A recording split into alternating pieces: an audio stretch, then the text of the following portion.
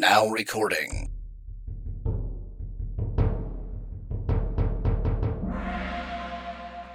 The following podcast may have adult humor, swear words, innuendos of a adult nature. making fun of me. That's a given. Everybody looks forward to that. But just know that you have been warned. Hey everybody, this is Richard here. Unfortunately, Jesse and I could not get our schedules to line up properly for both of us to record. So I'm going to be talking to you about a tabletop game that is a ton of fun today. Before I get into it though, please be sure to go and support Infinity Pig. They are the producers of the Titans, which are a really extremely useful tool when it comes to tabletop gaming, especially for sighted people, as you can use them as spell cards and placeholders for like health and things like that.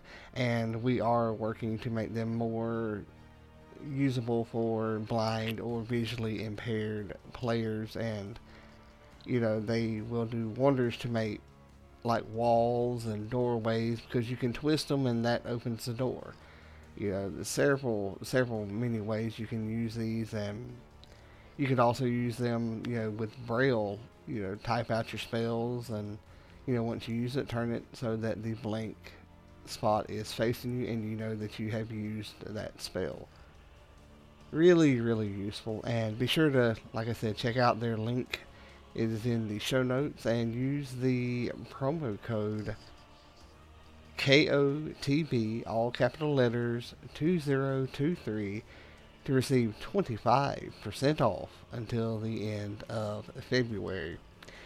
But I want to talk to you about a game that I recently had to leave the game due to some personal reasons, but nothing with anybody in the game, just some health related things for myself. But having played in this game, it is a lot of fun, and as always, you got to have the right party, and everybody work together and make it. That's what makes the game. But you got to have a good game master as well. But let me talk to you about this game. It's called Mutant Year Zero, and it was myself, mostly blind gamer,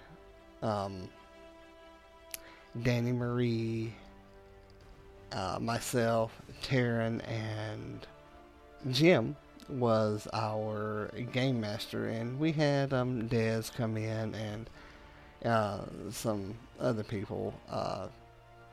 Theo came in right before I left, and like I said, unfortunately I had to leave, but I was having so much fun with this game because it is in my wheelhouse of the post-apocalyptic setting, which I just find simply fantastic, and just absolutely just love that type of book. I love that type of game, the type of movie, things like that. It's just what I like.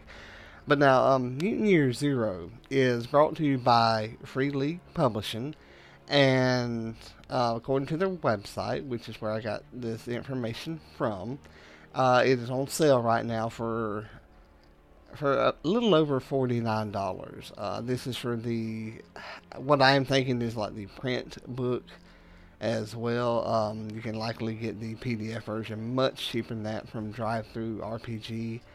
I did not go there to check the price, but usually when something costs that much, it is the printed edition. If you're sighted though and want to pick this up, according to many of the reviews that I read, the artwork and illustrations are just fantastic. Well worth, spending that kind of money on the actual physical copy of the book. Now, when it comes to this book,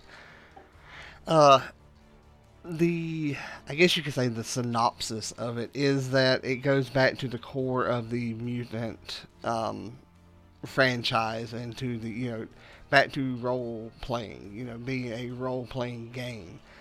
And what it is, the apocalypse has taken place, and you are a heavily mutated human, and I believe it's like a nuclear bomb or something. I unfortunately did not start off session one with Jim whenever he was running this game, so I'm not sure where he actually or how he actually said the apocalypse came about. Not sure that it ever really came about actually, in gameplay or anything like that. But it's after the apocalypse, and you live, depending on which game style you start with, you live in the Ark, which is like basically your base of operations, and it's an isolated community basically. And I know ours was where there was it was like a ski resort because there was a ski lift and things along that line. The outside world to you is full of chaos and full of the unknown. Outside of the Ark, you are in what is called the Zone, which is basically the rest of the whole big wide world. You don't know where you actually came from. I know I was playing Novgr, who the main person that we were hunting, Novgr began calling him his daddy. And Novgr was all about Nintendo because he had found a controller and a magazine, and that was his goal in life, was to get a Nintendo and Mario Kart. And we actually did come across that, and found a Hummer, and had a Nintendo, I believe it was a Switch in there, that had Mario Kart in it, and had a lot of fun with that. Like I said, you have two game environments, which is the Ark, and the Ark basically, like I said, is an isolated community, which is where you live, survive, defend, and you can have it full of like politics, like backstage stuff where there's backstabbing and trying to grow and lots of intrigue. We had a lot of that going on with Cole and the Elder, and that can be a lot of fun as well, and it brings along something else that you have to pay attention to and be aware of. Very much, according to the website, very much a Lord of the Flies essence to it.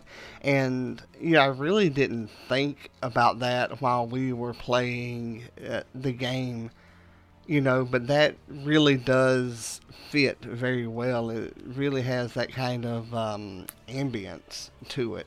And like I said, it is a lot of fun. Dark, gritty, and be prepared to die in this game. Your character, you can also, the Ark is not just only where you live, but you can also improve it through different means.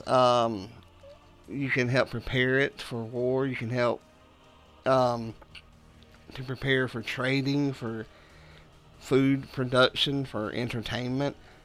Novgr was, on the entertainment, which I believe would fall under culture of the game. I don't actually own the book, so I'm going by the website and what I've gathered from play. So I think it would be under culture. Jim suggested this to me because he knows how much I like wrestling, and Novgr was able to build up the Zone Wrestling Federation. And he had Dandy Ravage, who was in there, and he was like Novgr's right hand man. But it was a lot of fun to build that, as the game progressed, and There was other, arcs or art projects being built and worked on. And what I really like about this game system or this gameplay is that the players can all work together for one project, or they can work separately on a project, get it done quicker. Jim would also have us roll at the end of the session to see how many lived, or how many had died during that session. Now, the other environment is the zone. And like I said, that is like the big wide world outside of your home. Think about like you living in your home or your apartment and you're going outside. It is unknown to you. It's full of chaos. To put it in one single word, it's scary. You're looking at this from your mutated human standpoint. It's extremely scary. It's likely deadly, but you still have to go out and, scavenge food, look for artifacts, make trade routes. You're hunting like other survivors, and you're gonna come across a lot of enemies. Unfortunately, I cannot remember the guy's name that Novgor and the party came across. It He really reminded me of Crocodile Dundee, and he was just fantastic, and I loved the interaction with him. We came across some plant people that, the plants were like sentient. Really, really enjoyed it. And like I said, a lot of that has to do with your game master. And, I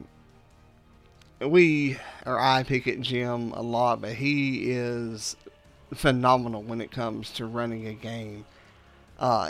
He puts a lot into it, and I, for one, and, the rest of the party is really appreciative of the extra effort that he puts into it. And you can tell by the way that he runs it. He's really good with descriptions. He doesn't give you too much. He, gives you enough to let your imagination, work in, in the world as well. And really good at answering questions if you have some, And according to the website, the book or the materials that you order for the, I would assume it to be in the PDF as well, has two maps, which are London and New York. But you can also, put them, even use your own hometown as a base, or anywhere else that you want to do it from. I really enjoyed like creating Novgor.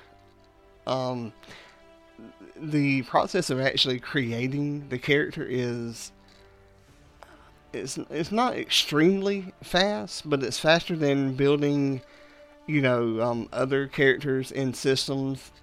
And I mean, this is coming from somebody who can, create a D&D 5e character rather quickly now. The process in creating, just say, Novgor for Mutant Year Zero was really slow, because, I was reading through every different thing, deciding what I wanted, where I wanted to put what, where, and things like that. But that's on me for making it slow. And the more that I would build a character, the faster it would get. Obviously the more you do something, the repetition helps create it, make it, faster and faster. There's several different quote-unquote jobs that you can be in Mutant Year Zero. Novgor was a dog handler, so he had a little teacup chihuahua that he called Atari. He could send him into battle, although the one time that I sent him into battle, he almost died, and the party got a little upset with me, like, don't do that again. And getting into the headspace, it's like, he loved Atari, and, kept blaming, like, whenever he'd mess up on Mario Kart, he'd blame it on Atari. But, there's several different, classes or archetypes or jobs, however you want to put it, in Mutant Year Zero, which, you know, is a lot of fun. Like I said, I was the dog handler. There's a gearhead. There's a chronicler, and several others. There's a bunch of mutant powers, which I just found, you know, just all kinds of lovely. And you know, one of them was insect wings, which is what Novgor had. He could use them to fly. He could use them to make others feel uncomfortable. He was also a rot eater. But there was a human magnet one. I don't think anybody in the group had that one. But I think one of us had acid spit. I know some of them could like read or influence minds. I think there was a one that could do fire. But there's several different mutations in there, and they're kind of chaotic at the same time, you know. But really just interesting. This game also uses like a skill and conflict kind of system, which is where you know, you're out there in the zone, and you know, you can gain rot levels, and you can gain permanent rot, and you know, your economy, your currency, yeah, that's a better word, is bullets. Well, I mean, not only would you have to use your bullets like in, you know, your gun, or you know, as weaponry that fires them, they're also what you can use to buy things like, I know we bought a camera. We bought, it was a Polaroid camera. We bought some film for it, and you know, you spend the bullets, which, you know, you're stuck there like, I can get this, you know, for these 10 bullets, but if I come across an enemy out there, I won't have any bullets left. So, you know, it really makes you think about, you know, what you do. And what I really like is you're not a superhero in this game. You are a mutant that, you know, is more than likely going to die. And according to the website again, it has a story generation system that really helps the game master. I never asked Jim about this, but you know, about the generation system, because we were working to try to find, you know, Novgor's daddy, basically, is how he viewed it. And there's in this game, but there's a lot of artifacts that can be found throughout the zone, and you know, wherever you venture forth out. And I know it was made at least around 2015, because that was what one of the reviews said. And that they're going to be coming out with more expansion packs, and I believe that they have by now. You know, and the best way to sum this up was looking at some of the reviews that the website had, and one reviewer mentioned that, you know, it was like a desperate survival, and that's true, because Novgor only had like one health, or like one hit point, however you want to look at it. You get hit one time, you're down, you know. And I like the nitty gritty, and you know, your actions having consequences, and things like that.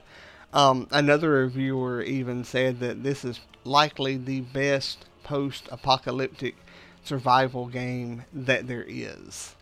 You know, and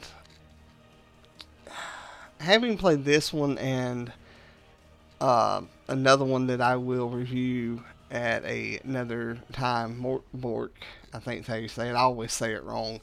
I think they're very evenly matched, you know.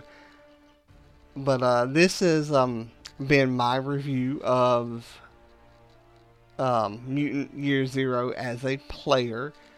Like I said, ton of fun, great game master, great party. You know, we all got along really well.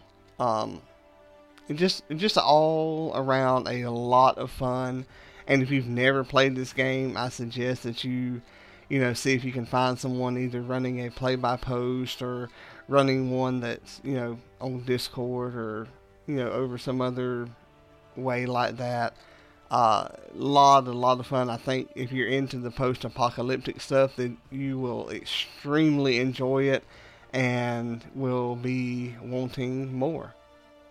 Thank y'all for listening. Remember to like, share, and subscribe. And check out the blog at www.knightsofthebraille.com/BLOG.